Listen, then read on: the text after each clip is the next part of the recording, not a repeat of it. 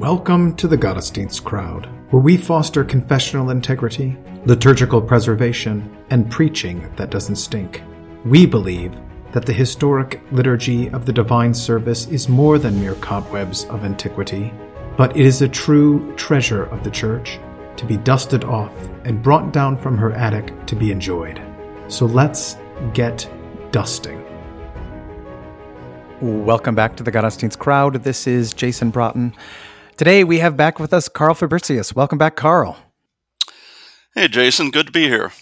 It's good to chat with you again. So our topic for the day is we're going to look at 2 Samuel chapter 24. It's all about David's census. And we had previously discussed this, not you and I, but on the podcast, David Ramirez came on to discuss the role of plague, and this was in light of what was going on early on in the pandemic, and how often plague is a sign of God's displeasure and a call to repentance. But today we're going to get your take, and we all know that when we hear from you, especially in the interpretation of the Old Testament, we see the Old Testament kind of unfold with new insight, and we see things through new eyes. And so I'm really excited to hear your take on 2 Samuel 24 and David's census. So where do we begin? Where should we start in looking at how this text and the person of David and what's going on with this census, how that unfolds to a better understanding of who our Lord Jesus Christ is and what he has done? Well, I think it kind of has to go back and say, how does this whole 1st and 2nd Samuel thing begin and end? You've got the initial, of course, you've got prayer involved, and it's the prayer of Hannah, and God hears the prayer.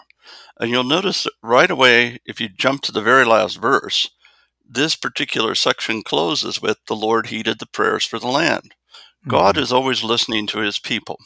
You get the birth of Samuel, the narrative there that parallels, of course, what goes on in terms of Luke chapter 1 and 2.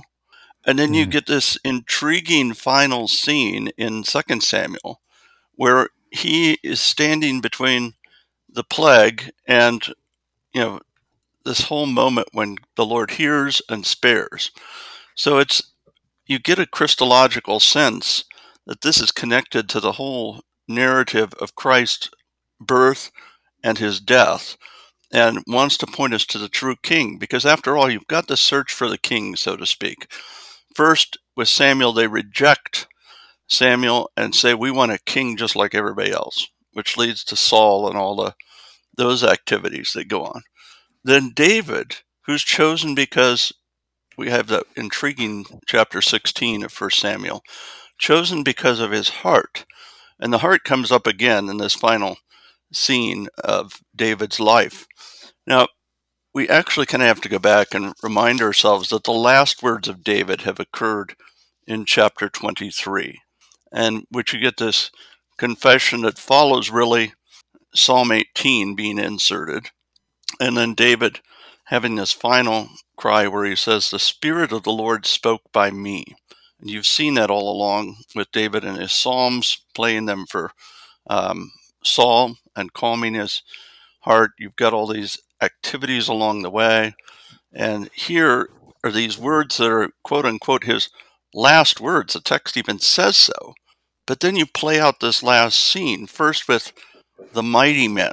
That's fascinating in itself. I think lots of times people skip over the list of things, but we really shouldn't, because you've got 37 men involved among the mighty men. And the very first one named, this Josheb-Bashebeth, is a fascinating one because that name can be translated that he dwells in the Sabbath rest, which I find, I'm always into this name thing, even though you can't prove anything. I know. Don't stone me. It's still fascinating to think that the first one named, and this very significant one, is there. And he's the one who kills 800 men, 8 the number of new creation times 100. This idea of this rest, the Sabbath rest being in there, and being the one who is chief among all the captains named at the very beginning. And then you have the second one, whose name is Eleazar, and you can't help but it's a sounds like it's not the exact same name. I'll point that out again, but it sounds like that servant of Abraham, sort of tying you into the promise. You want to think in terms of the Old Testament promises, the way of rest, and then the way of the real heir, not Eleazar of Damascus, but rather that it would eventually bring out Isaac. And then comes Shema, the son of Agi the Herorite, and Shema is not the same spelling as the great Shema, of course, of Israel. But again, one of these things that hinges on being a sound alike, so that it sort of makes you think of the God of Israel, who is faithful, who is merciful, who sustained his people, who hears his people's prayers all the time, and particularly that he's brought about these mighty men and the Philistines. And of course, the giants have been driven out of the land as well. The giants have now perished. But then comes that, after hearing about those three guys, and they're the Lord bringing great victory through the last two in particular, you hear a little story that I think everybody should pay attention to. Because David is in the stronghold, and he's in the cave of Adullam. It takes you back to that event. The Philistines are in the valley of Rephaim, and here's David, something we don't hear at the moment it happens, but we hear right after his last words.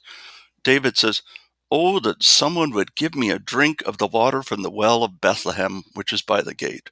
Well, we've heard nothing about the well of Bethlehem. What's this about?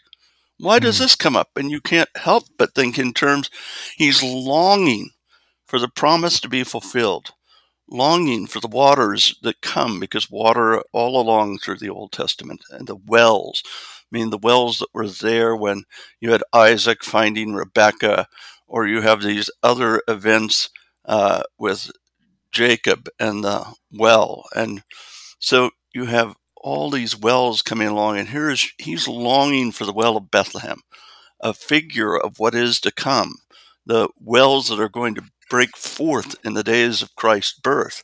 So it's almost like, I don't know if I'd call it this specifically, but sort of a birth prophecy in a certain sense, that he's longing for this. Well, these three guys that are named here go and they break through, go right through the camp of the Philistines to get that water for David. These mighty men of his break through, get him the water. But then he won't drink it. He refuses to drink it because he says, "Far be it from me, O Lord, that I should do this. Is this not the blood of the men who went in jeopardy of their lives?" In other words, he sees he's forced men into battle when he should not have. He's sent them to try to bring about something, and he should not have. And this is going to sort of point us forward to what he must do in the end, to say, hey, this is my sin. Even as he had to learn to say that it was his sin with regard to the act with Bathsheba. Yes, the wife of Uriah, who all of a sudden we're confronted with, because at the very end of the mighty men, guess who shows up? Uriah the Hittite. So you've got this whole list of guys, and Uriah is at the end, just as a reminder again. He could have thrown Uriah anywhere in the list, right? But it's right there at the end of the list to remind us of what happened earlier. And here was David, the great king of Israel, the one whose heart God had approved, and yet the one who was over a year in unrepentance. And here is the one who is going to be involved in this substitutionary activity at the end of the chapter. So it's all that lead in, and suddenly we hear the anger of the Lord was aroused against Israel. Now, that is a familiar thing in terms of 1st and 2nd Samuel. It happens several occasions, but it's important here to know what happens in the Chronicles, because in 1st Chronicles, in this account, we find that Satan stood up against Israel. Now, this to me is this connection with the Job, where Job is there, and Satan comes and stands in the midst of the heaven, and you've got that whole thing. Have you considered my servant? And once again, David is going to be confronted. Satan has crept in Israel, and indeed he's there all the time. And even David, who has this mighty men around him, who's been given these victories by the Lord, as it said at the beginning of the narrative, who confesses when he recites Psalm 18 and then has his last words, that the God of Israel is the only one who can do this, and who has declared his house to be the house in which the covenant is. And yet David is still struggling. It's much like the words of Paul: I do what I do not want to do. And so David decides to number the people. Now, that numbering takes you back all the way to Genesis 13. That verb shows up, because there you have God saying to Abraham in that scene where Lot and he are, the property is going to be divided, and Lot, of course, decides to go down to Sodom and Gomorrah. And yet God takes Abraham up and tells him to lift up his eyes and see the whole land. And so this numbering that goes on then is tied to there, because God says it's not even possible to number those who will be the descendants of Abraham. Only on 2 occasions did God instruct the people to be numbered. And the word is kind of interesting because it has to do with the idea of lifting up the heads. It's kind of a figure of speech. It's not, and that lift up is most famous for verses like, lift up your heads, ye mighty gates, or lift up your eyes and see. These different locations that, just think of it in terms of doing a census. Well, the 2 times are numbers: the beginning of the book of Numbers and the end. In the beginning, you get the numbering of the people. Why did God do the second numbering? Do you remember? I don't remember. It was because we had that whole thing of all of them are going to perish over the age of 20. So when they count them the second time, this verifies exactly what God said would happen, that those who had been unfaithful would perish in the wilderness, everyone over the age of 20, and that's why you get a second numbering. It has to do with God establishing his word to be true. David is establishing more the question of the power and might of his kingdom. It's about David, which, of course, all of us like to do. This is what people like to do with numbering your congregation. Your numbers go down, you're a bad pastor. Your numbers go up, you must be a great guy doing the Lord's work out there. Well, it's always about the question of, really, what does God do? So God gives, God takes away, God strengthens, God weakens, and yet all behind it is always the Lord carrying out what he needs to carry out. So the anger of the Lord is aroused against Israel, and it's aroused because David is busy thinking about himself and his mighty men and all their accomplishments, and kind of forgets the fact that the real thing is the Lord has given great victories. And in fact, the Lord has driven the giants from the land and all these other things. So Joab becomes the guy trying to correct him. Now, that's the other thing. You know who isn't in the list of the mighty men? There's no Joab. Right. Joab's armor bearer is there, but no Joab. That is just kind of fascinating to me, because we know Joab's kind of a sneaky, kind of a snake-like character. He just kind of shows up, and yet here he is giving the good advice and reminding him, even though he totally ignores David's words about the, Absalom, because he kills Absalom, makes sure he's dead in the tree. Yet it is here that he's giving good advice. You sure you want to count these people? Shouldn't you just be content with what you have? And certainly we want your power to extend, but you shouldn't really do this. In fact, so sneaky is Joab about this, and so angry, that we find out he didn't even finish the census. It gives you this number here, but he never finished it because he didn't think it was something that needed to be done. And yet here's David insisting that it be done. And so they go and they number all these people. It's 9 months and 20 days, almost like the length of well, I shouldn't say that, but it kind of reminds me of a birth or something, that you've got this going on. And it's not quite as long as the time that David was unrepentant. So that's good, because you'll get this, the end of things comes quicker.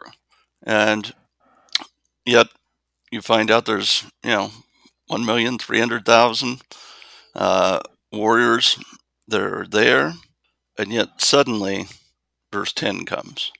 David's heart condemned him after he had numbered the people. That heart of David, which is what the Lord sees, but we don't see. The heart of David, which was so important in his choosing.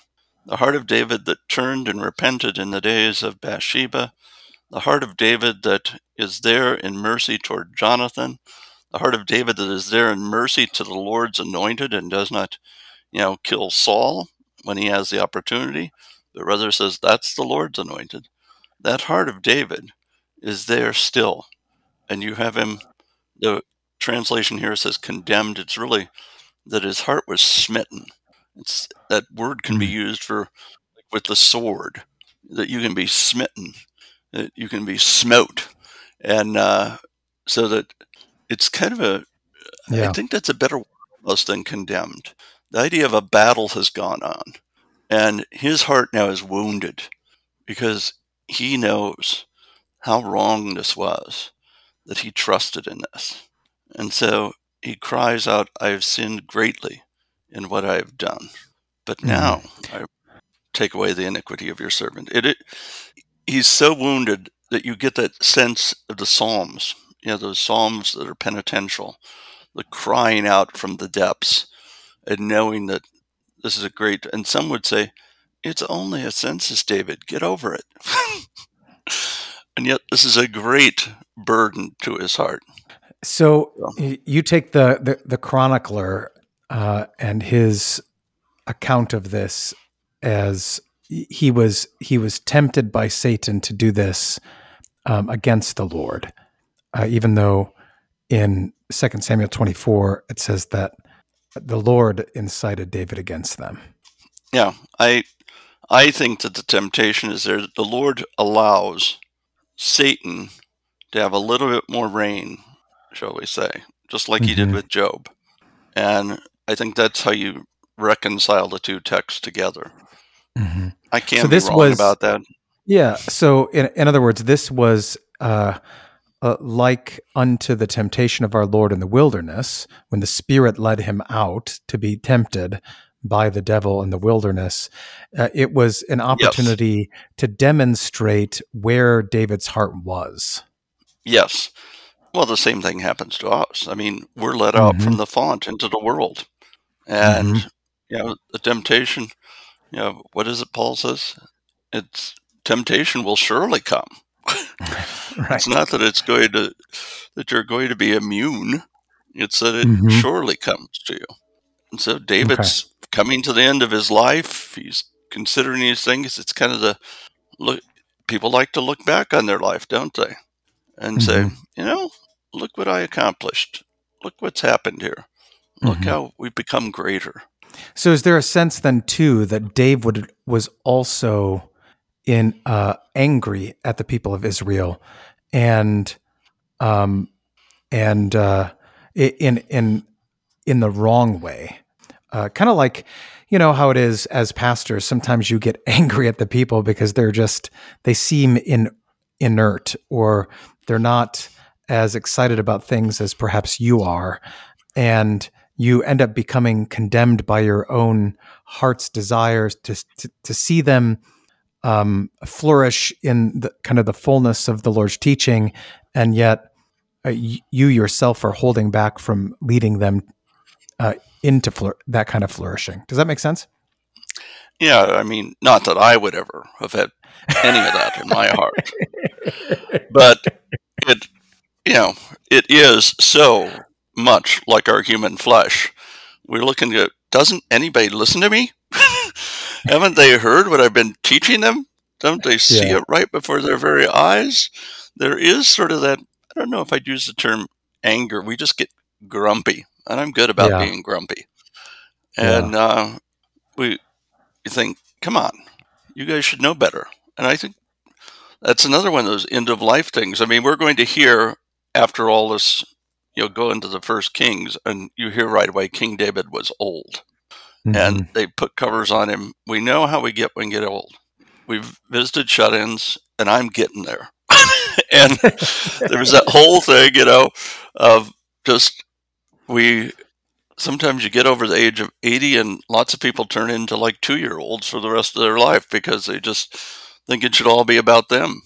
And Mm. that's sort of a natural thing. The closer we get to death, we seem to think more and more about ourselves. Not that we ever sort of stop that, but Hmm. our self-centered hearts just turn more that way. Not everyone. Well, I mean, I know even some. in our posture, right? As we grow older, it gets more difficult to lift up our heads. It gets more difficult not to be curved in physically. And that has, I would say, and I would argue, that has an effect also on your kind of spiritual and, for lack of a better way of saying it, emotional outlook as well. It's You're right. It's not just physical. It actually the fact that we don't lift our heads up and we get a little bit down a little bit, and our physical weaknesses affects the whole thing of lifting up and seeing around, lifting up our eyes and seeing around us what God has provided for us. Hmm. Just as the lifting up of the heads for numbering in the census of numbers is a reminder that, look, God was faithful. He warned them, and yet he also was faithful because those under the age of 20 are still there. They're growing up now. All the others are gone, but God kept his promise. Those bodies that littered the wilderness are out there, but those that he promised, he's going to bring them into the land. Yeah. And So we kind of see in David here a lifting up of the head to find his confidence in his own strength or the strength of his own people instead of, as he was when he was a young man, finding his strength and confidence in the Lord. I'd say it's a good comparison, particularly if you look, because the great introduction is, of course, the confrontation with Goliath, and you compare that to these events here at the Hmm. end, after he's given the last words, speaking by the Spirit, you see the torn man there, the one who is still not just the saint whose heart is perfect, but who is the one who is also the one who is a sinner and who is still wrestling and doing the struggle, even though the Lord has given him so much. I mean, much like that's what the Lord says to him in the days of what happened with Bathsheba, right? He says, Right. hey, look, I would have given you even more women, which is always kind of bizarre to me, but I have enough. yeah, I mean, I'm not so good with one. Don't make me. Oh, but that's another confession. Yeah. And I'm not your pastor, so let's stop there. All right. Okay, so David's heart is struck. That's what the English Standard Version has, smitten, uh, after he numbered the people. So this, are we to understand this is his conscience uh, striking him to say, "I've gone the wrong road"? Then, I think that that's a safe way to do it. You know, yeah. the term heart, is not just, of course, in the Bible, it often is connected to the conscience, which is shaped by that spirit that David refers to in those last words. So, Mm. and that we hear more about in terms of Paul's preaching and, well, even those activities of the other apostles, so that we're reminded that the pouring out of the Spirit on us in baptism is also designed to shape our hearts, but we need to listen to what's really going on in the process and be reminded. David needed to be reminded of Uriah really again and again, Mm-hmm. just like each one of us do. And like even the Jews had to be reminded of that, because you've got that Matthew insertion where it's Bathsheba's not named. It just says, the wife of Uriah. So all of us need those reminders of the penitential life each and every day. It's, not just every so often that we have to hear it. We have to sort of have it replayed to us again and again. Mm-hmm. And we need to be reminded and cry out, "Look, I pray, Lord, take away the iniquity of your servant, for I have done very foolishly." Now, it's a term there that David actually prayed that Ahithophel would give foolish advice. I think it's good to connect it back to the foolishness there. David, of course, driven out of the city. He's got to have help from others. You've got Hushai involved. You've got Ahithophel involved. Ahithophel ends up giving the foolish advice, and it is, well, actually, it's advice that's really rejected, I should say, by Absalom, because the big fool there is Absalom. Mm-hmm. But all this is shaped by what goes on. Now, the term is used a lot by Solomon then in Ecclesiastes. We don't want to really go there today, but I mean, it is kind of interesting, this foolishness. And so Mm-hmm. there, for example, Solomon reflects and says, I have to worry about the foolishness of those who are going to be king after me. you what's going to happen? I'm just going to die and they get it. Yes. That's sort of like, anyway, David gets up in the morning and you have the prophet coming to him. Now, again, this is as a parallel back to Nathan the prophet coming at the time when David needs to be called to repentance. Here Mm-hmm. it's this Gad, who's the seer that we haven't really heard about at all, and yet suddenly he's here. Do we have any idea who this seer and Gad is? Can we connect it to an actual name somewhere? Well, he is a prophet named Gad. Oh, I misread that. Yeah, Okay. no, there's really nothing else. It's one of these where the guy just shows up. It's much like you get later in Kings, you get the two prophets in 1 Kings 13, or is that 14? 13, 14, whatever, in which you get that episode, two guys unnamed, and yet, so there are these prophets and sons of the prophets who are there. Now, I like this too, because it takes us back to the beginning of 1 Samuel. I mean, here's Gad, who is David's seer, a prophet. But remember how all this started in 1 Samuel. God heard the prayers of the people, gave to Hannah a son, the Lord hears. And then, of course, this son is the one we hear that the word of the Lord was rare in those days. Mm-hmm. Well, now in the days of David, notice there's prophets, Nathan, now Gad. You have the Lord making sure the word is continued and his people are nourished by that word. He hasn't abandoned them. He hasn't gone away from them. At times, the word of the Lord is rare, or, well, the Isaiah language of the rain falls down, and then it's gone. And, well, we see that in the history of the world, don't we? Where once the church was very active and where the word of the Lord was preached and many confessed, and then it dries up. And I know that sounds kind of negative, but it's sort of what we need to remember. The word of the Lord becomes rare at times. And we have to give thanks that it's here in our midst at this time. And we have this opportunity to hear this like David and to have our hearts shaped by that word of the Lord. So he gets the three choices then. And he came to David, told him, "Shall 7 years of famine come to you in your land?" Now, back in, was it chapter 14, I think, or is it 12? They had been in a famine for 3 years.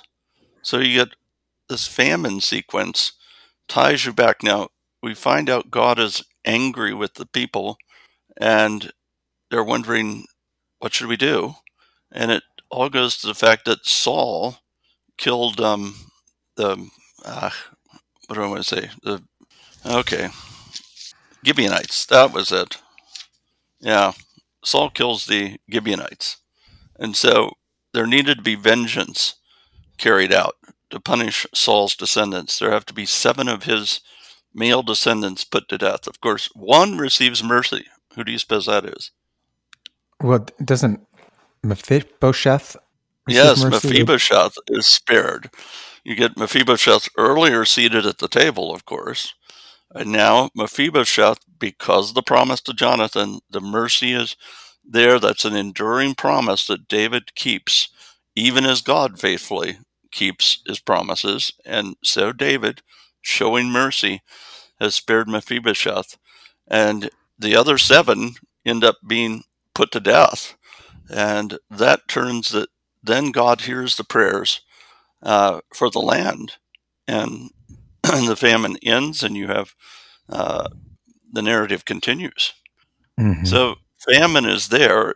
They know the harshness of it, and then show you flee 3 months before your enemies while they pursue you. Well, the story of David is the story of him, fleeing before Saul for quite a while, fleeing before Philistines, this constant flight, and then finally, you're being reminded really of events from the whole First and Second Samuel narrative, and Mm-hmm. then 3 days plague in your land. Well, plague is always to force our minds back, of course, to the plague in Egypt, and then God Mm-hmm. promising the people, if they're faithful, there will be no plague, right? But then comes the plagues in the wilderness because of their disobedience, and the plagues that come upon them here. And um, so Gad asks for an answer. And for David, it's not that he wants any of them really, but he he says, "Let us fall into the hand of the Lord, for his mercies are great." There's Psalm 18 that was quoted at length in chapter 22. And even what you see in terms of the last words of David then at the beginning of chapter 23, really coming forward. The Lord is the one who is the God of mercy. And it's better to fall into his hands, or go back even to, when Moses is there on the mountain and the Lord says he's going to put all the Israelites to death and start over. And he says, no, because you are a God of mercy and your promise was to these people. And Mm-hmm. so the Lord is merciful when you appeal to his word. And this great merciful activity is why he can put himself into those hands. So you get all these wonderful Lutheran hymns. The will of God is always good. You get the Mm-hmm. language of Paul in the epistles where he talks in terms of that will of God, because it's better to fall into his hands and to recognize that ultimately he is the God of mercy. His mercies are great, but you don't want to fall into the hand of man because man is not the one who is merciful. Um, So, do you the think that this is David choosing the plague, or is he letting God decide? I mean, I've heard both sides of this, and I'm not convinced one way or the other. The the the side that says he's choosing the plague is, you know, to say I want to fall into the hands of the Lord than the hands of men. Having 7 years of famine puts you at risk of falling into the hands of men. Being chased by your enemies is obviously falling in the hands of men, but having a plague is only falling into the hands of God. I I don't. I think it's more that he just commends the whole thing to the Lord. I don't think he's asking for a plague. I don't Okay. think he's. I think it's just the emphasis of the text is about the mercy. That's really what Mm-hmm. it's about. The Lord is the God of mercy, and whether he sends the famine or plague, none of those things are good. Mm-hmm. And so let it be the Lord's decision what will happen. Plus, even in the case of, say, um, the plague, knowing that God is merciful, you can reflect back of how he caused the plague to end You have, for example, when Aaron steps in between the people and the plague, and you have the end of the plague there. And so, reflecting back on how the mercy of God works, David is even hoping that the plague will stop if it comes. I shouldn't say that specifically. He's thinking whatever God says, the mercy of God can be appealed to, and you can have an end to the events, perhaps even sooner than God says, because we know that the Lord relents at times in his mercy. So, no, I don't think he's requesting for something specific. I think he's reflecting on who God is, the God who is merciful, or New Testament language, God is love, and better to fall into his hands. Okay. So even though the Lord is saying, you choose, David is saying, no, you choose. Right, that'd be my kind of thing. Be who you are. Be merciful. Okay. And so then he sends the pestilence. Now, why the pestilence, or why do you suppose the pestilence is the merciful action versus the other options? That I haven't figured out why. Other than Okay. I do like the fact that it involves the angel of the Lord. Okay. And the angel is there stretching out his hand. This is just clearly a Christological connection here, I think, where you've got the Lord sends the plague from morning till the appointed time. Whatever it is, what does that mean till the appointed time? Does it mean it went on for 3 days or not? It seems uncertain. But you do have 70,000 men die. Now, put that in terms of 70,000, you get to 7 times 10,000. So you can do it sort of, there will be rest for the land after that, rest even for the people.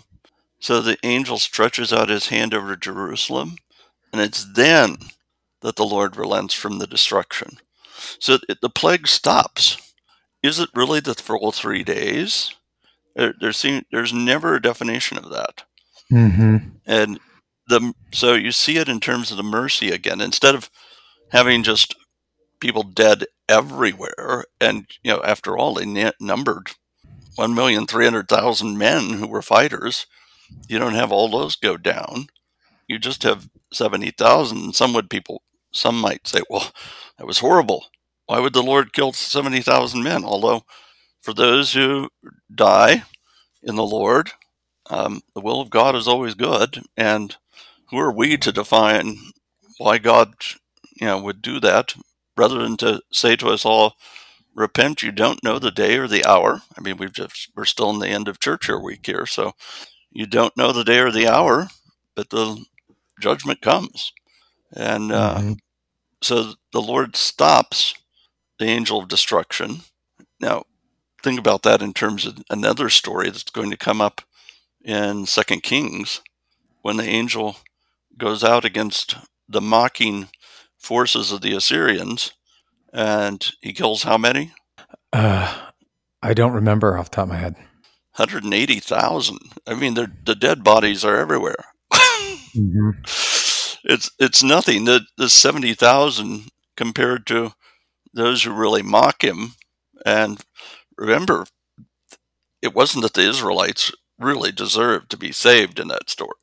I shouldn't say that the men of Judah deserved to be saved, but it was the way they mocked the God of Israel, even speaking in Hebrew, and speaking to make sure all the people heard them mock the God of Israel. And then they wake up in the morning and everybody's dead. So the Lord is merciful to his people there in that story too, even though there's people dead everywhere. So is there a distinction here going on in verses 15 and 16 that you said the appointed time? We're not exactly sure if that was the whole 3 days. Right. So if we assume that it was the 3 days, does verse 16 indicate that the angel of the Lord was going to go beyond that? I'd say it has to be like the third day then. Okay. And yeah, it does. There is something that it's either the third day or it's earlier than the third day. Yeah. And the So, fact that it's the angel of the Lord, I like it if it's the third day yeah, and I death would too. ceases. That would be really good, because then you'd have this Christological third day event with, sort of a death and resurrection moment. And the Yeah. fact is, it does happen at the threshing floor, a place of judgment, of Araunah the Jebusite. And of course, Yeah. I like the fact that he's a Jebusite too, because he's not an Israelite. He's a Mhm. Jebusite, the people of Jebus, who, of course, had been in Jerusalem, but David had overcome the Jebusites. But he's still Mhm. out here. This Jebusite has his own threshing floor, and Second Chronicles, or First Chronicles, excuse me, gives you the added details that this place is going to be the place immediately when this event is all done. David plans for the building of the temple there. Right. Hmm. And that the angel of the Lord is there at the place of the temple. And it's the third day, and death stops. It's just, Hmm. it's not an accident. I mean, this is why I always say the Bible is too much fun, because it's just all kind of fits together so perfectly. And yet, at the same time, we remind ourselves, did David see everything that was going to happen or anything like that? No. We, who, as the writer to the Hebrews says, now know the fullness of these things, can look back and say, aha, look what happened, and how God was speaking of his own desire to stop death, the death that is Hmm. in the world because of men. Hmm. And then this wonderful, then, when he sees the angel, he says, surely I've sinned, and I have done wickedly. Notice the eyes, and that was Nathan in the accusations against David, really came forward against him hard.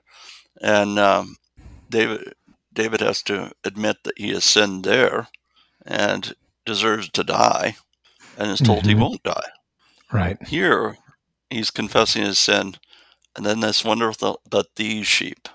Now, of course, it's the same sheep as in all we like sheep have gone astray. But these sheep, what have they done?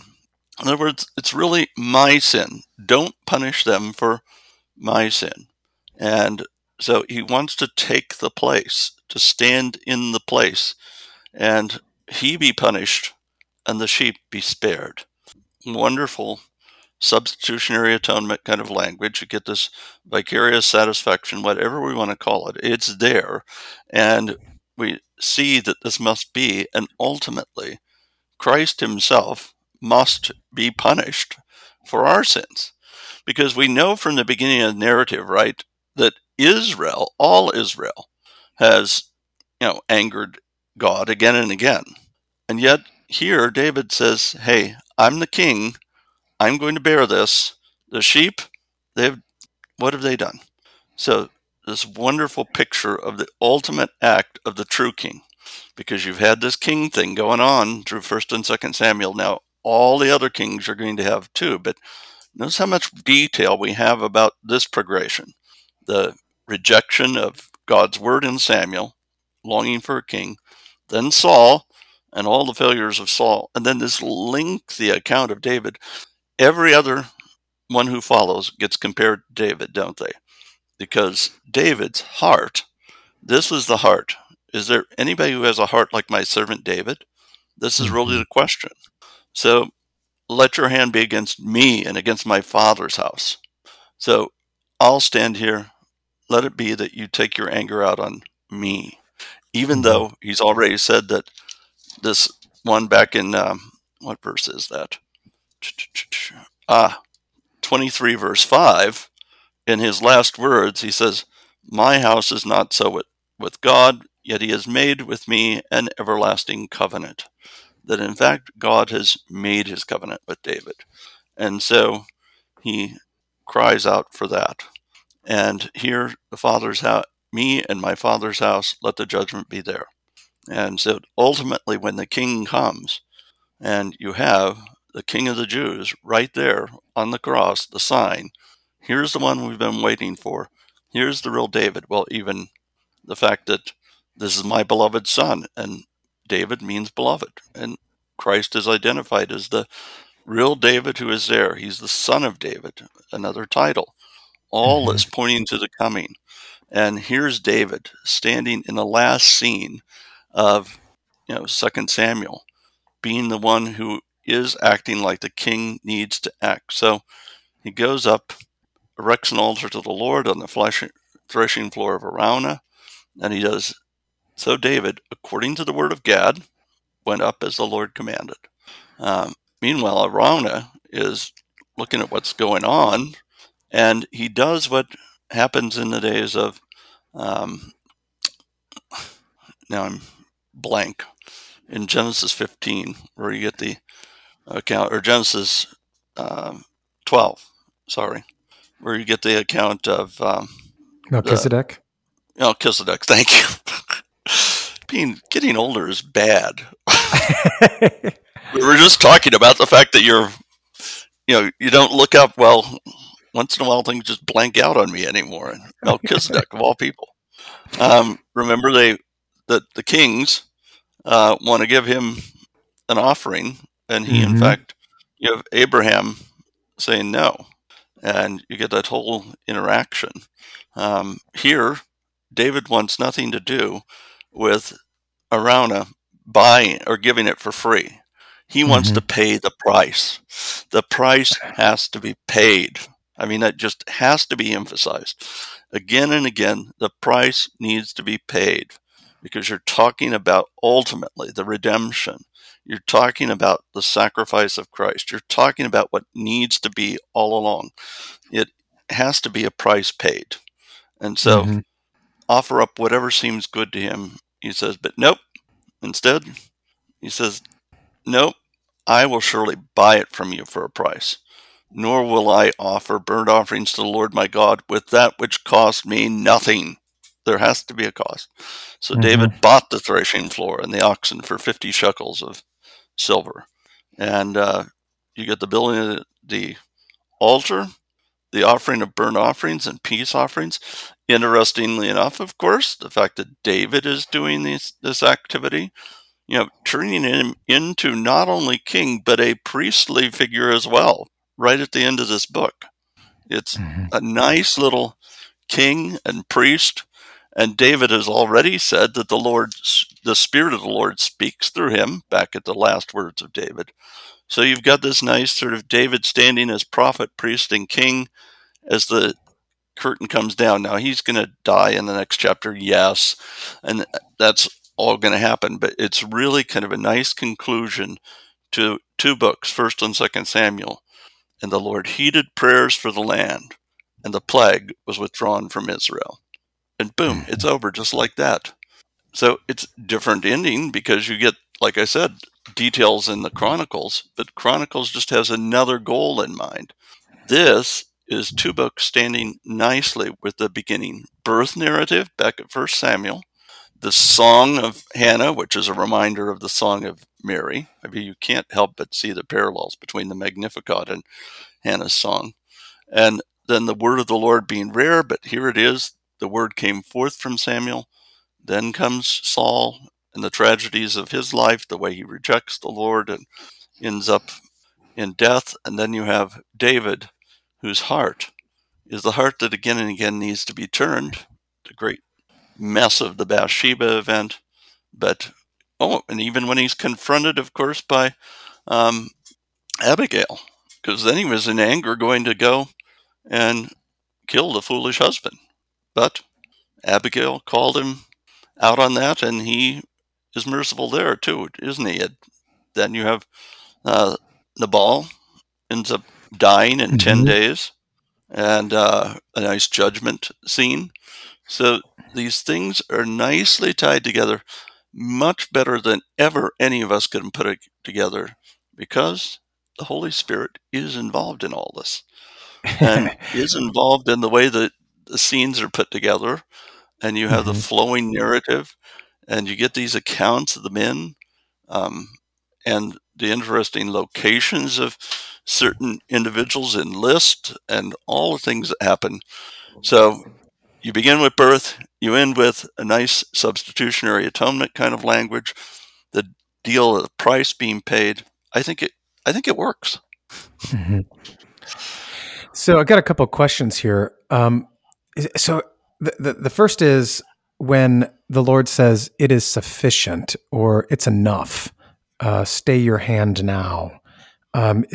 Is there any connection to the repeated phrase from the cross in order that the word might be fulfilled or something to that effect? Hmm. That Okay, I'm going these things have been filled up or to.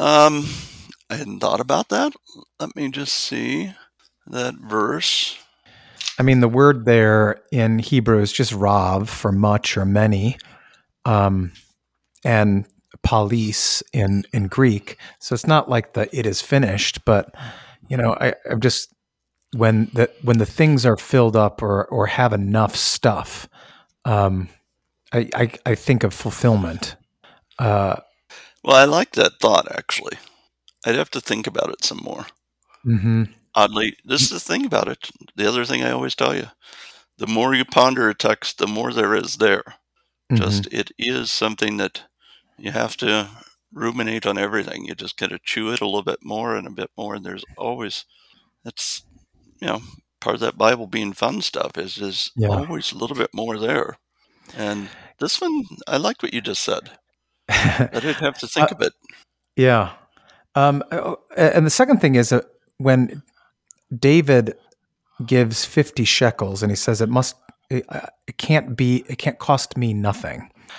Is there anything in David's life where like he actually earns something like 50 shekels for the work that he did, or he's already sold something that he had previously done in his own work, or are we to understand comes from the taxes he's levied? Because it seems like that wouldn't be something that cost him. Um, it does that make sense? I would like to say that it's a personal, Yeah. his own personal. He takes it out of his personal funds because he's standing there.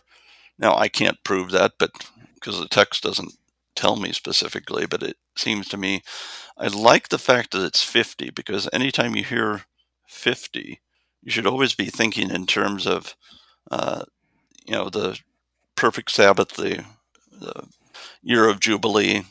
You should think Mm-hmm. in terms of the 50, the coming of the Holy Spirit. Uh, and you should think in terms of the 50s, for example, when they send the 50 soldiers out after uh, Elisha or Elijah, excuse me. 50 soldiers come for Elijah and they all die. Then they send another 50 and they all die. But on the third time, the guy says, they send out the guy leading 50 and he says, "Don't kill me." Be merciful. And of course, you have the coming of mercy in that case. And so 50 is that intriguing number. I'd put it in terms of, I think it's his personal money. I mean, David is rich on his own. Yeah. I- is there any instance where it's stated he's earned this much for something, or just we're to take it No, that it's not just the, from his personal? I just prefer to say personal. I have nothing to, Yeah. you know, we can think in terms of what he brings out to the camp when you have the battle with um, Goliath. Mm-hmm. And you can think, I mean, he takes the sword, of course, and that, but no, I Yeah. can't go back and say here's this specific event about his own personal wealth or anything. Mm-hmm. I think it's more Okay. about the overall picture of just saying, look, if you're going to redeem something, there needs to be a payment. Mm-hmm. There needs to be that which is the purchase price. Yeah. Okay. And so this demonstrates what primarily this is how God acts always. I'd say yes. Mm-hmm. It's consistent with all the other accounts, and it's pointing us to the reality of Christ's birth, his Mm-hmm. being the real king, even though his people don't see him, and Christ's heart, of course, being the perfect heart, where Satan comes and tempts him, and he resists the temptation. And of course, Satan goes away, but he keeps coming back again and again. And you have even at the cross those who gather around him like the dogs, mocking him, and yet he faithfully commends himself into his Father's hands. And the merciful one again, I mean, who's merciful there? The Father, who of course raises his Son. Then the importance of death and resurrection. Yeah, on the third day. Yes. How could I leave that out? Yeah, that's right. Well, I mean, either way, it's on the third day, right? I mean, Right. if it's right. So, so that's still good. Any final thoughts? I mean, any admonitions to like, or I don't want to say tips or tricks, but on reading this carefully, the Old Testament in light of the New. Just always be thinking about those connections. I get repetitious about this, so I'm sorry if I beat things to death at times. But the whole thing of repentance is important in connection with this plague. But anytime there is repentance, you also need to see the salvific work. You need to see the atonement and what is coming. And sometimes God is clearer about that than others. I mean, all the sacrifices always were pointing to that. And, you were, of course, to give it the best of your fruits. I mean, even the Cain and Abel narrative is about the sacrifice of an animal and blood involved. And so again and again, the need for it to be your own, to give a personal cost, and yet ultimately, none of those will fulfill it. You need to have the one who steps in. And David is the greatest picture of that in the Old Testament. Yeah. I mean, this is why you get that beginning of Matthew where that he's the son of David, son of Abraham. That in fact, or turn that around, son of Abraham, son of David. That's right. Because you immediately, by saying son of Abraham, son of David, you're thinking Isaac in the sacrifice, and then you're thinking David and the end of David's life. And this particular sacrifice should stand out as being very important in terms of the king and ultimately the greatest king, who is there in the end of all the Gospels, hanging from the cross with the sign above his head. Hey, the king is here. So, one of the things that I kind of always walk away after talking with you about these things, or just hearing you talk about these things, say at a Gottesdienst conference or something to that effect, is while there is a place for a seriousness in dealing with the scriptures, you always bring out, and I think in a very helpful way, how to engage the scriptures in a playful manner, somewhere that we can go and kind of immerse ourselves in the way that we did when we were kids in the pool, splashing around and throwing things around to see what we hit, or to see what kind of game we can come up with. And I always kind of imagine that when I get to a point and I'm looking at and really struggling to like think things through, to just step back a little bit and play and enjoy and delight in what's being revealed there, and just to see what comes out. I like your choice of terms, delight. You have to take delight in it. If we all become, and I hate to say things like this, academics about the scriptures, that is, that we just have all these serious rules, and then we bind ourselves and fail to see sometimes what's right before our very eyes. And I think think of how those who are really academic usually end up rejecting the scriptures, right? Because they just can't deal with it. They are just so busy having all these rules and this and that and everything. So yes, the scriptures are extremely serious, but you have to realize that you're to delight in the Lord's word.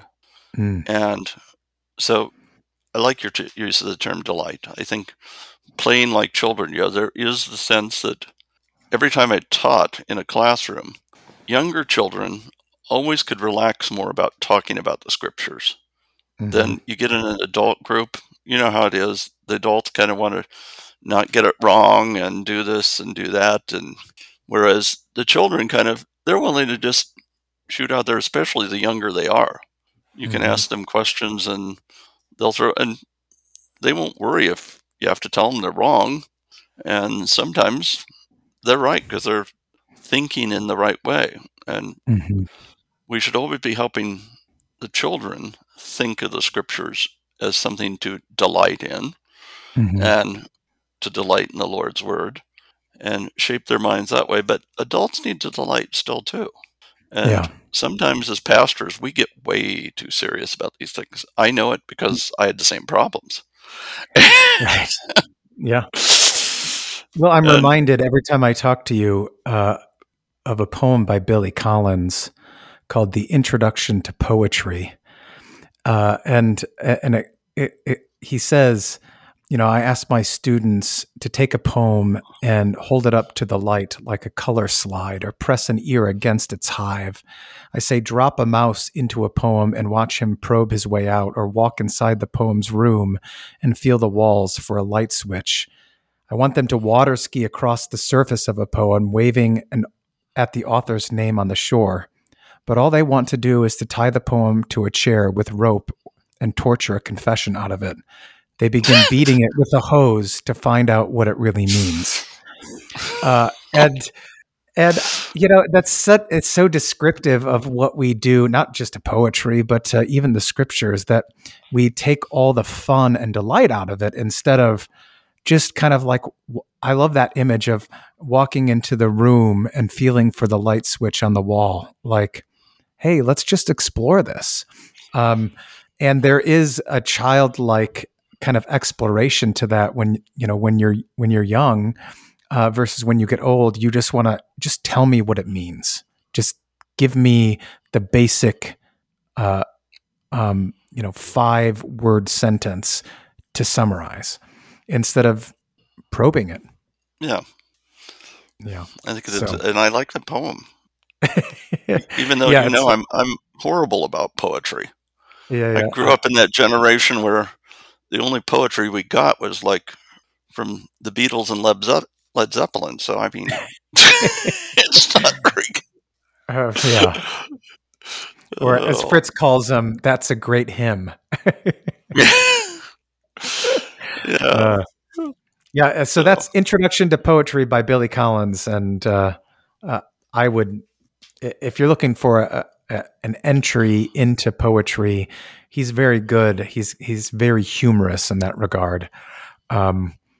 Almost comedian-like in noticing things and talking about them. So I would submit that as a great entry into beginning to read poetry. Maybe there's hope for an old man like me. Well, we hope. For all of our sakes, right? Oh, yeah. Well, thank you, Carl, for your time and taking us through looking at 2 Samuel with new eyes. This has been a delight to go through this and ponder and kind of, walk around inside the room of 2 Samuel and probe for a light switch. So thank you so much. You're welcome. Enjoyed it. All right. Take care. You too.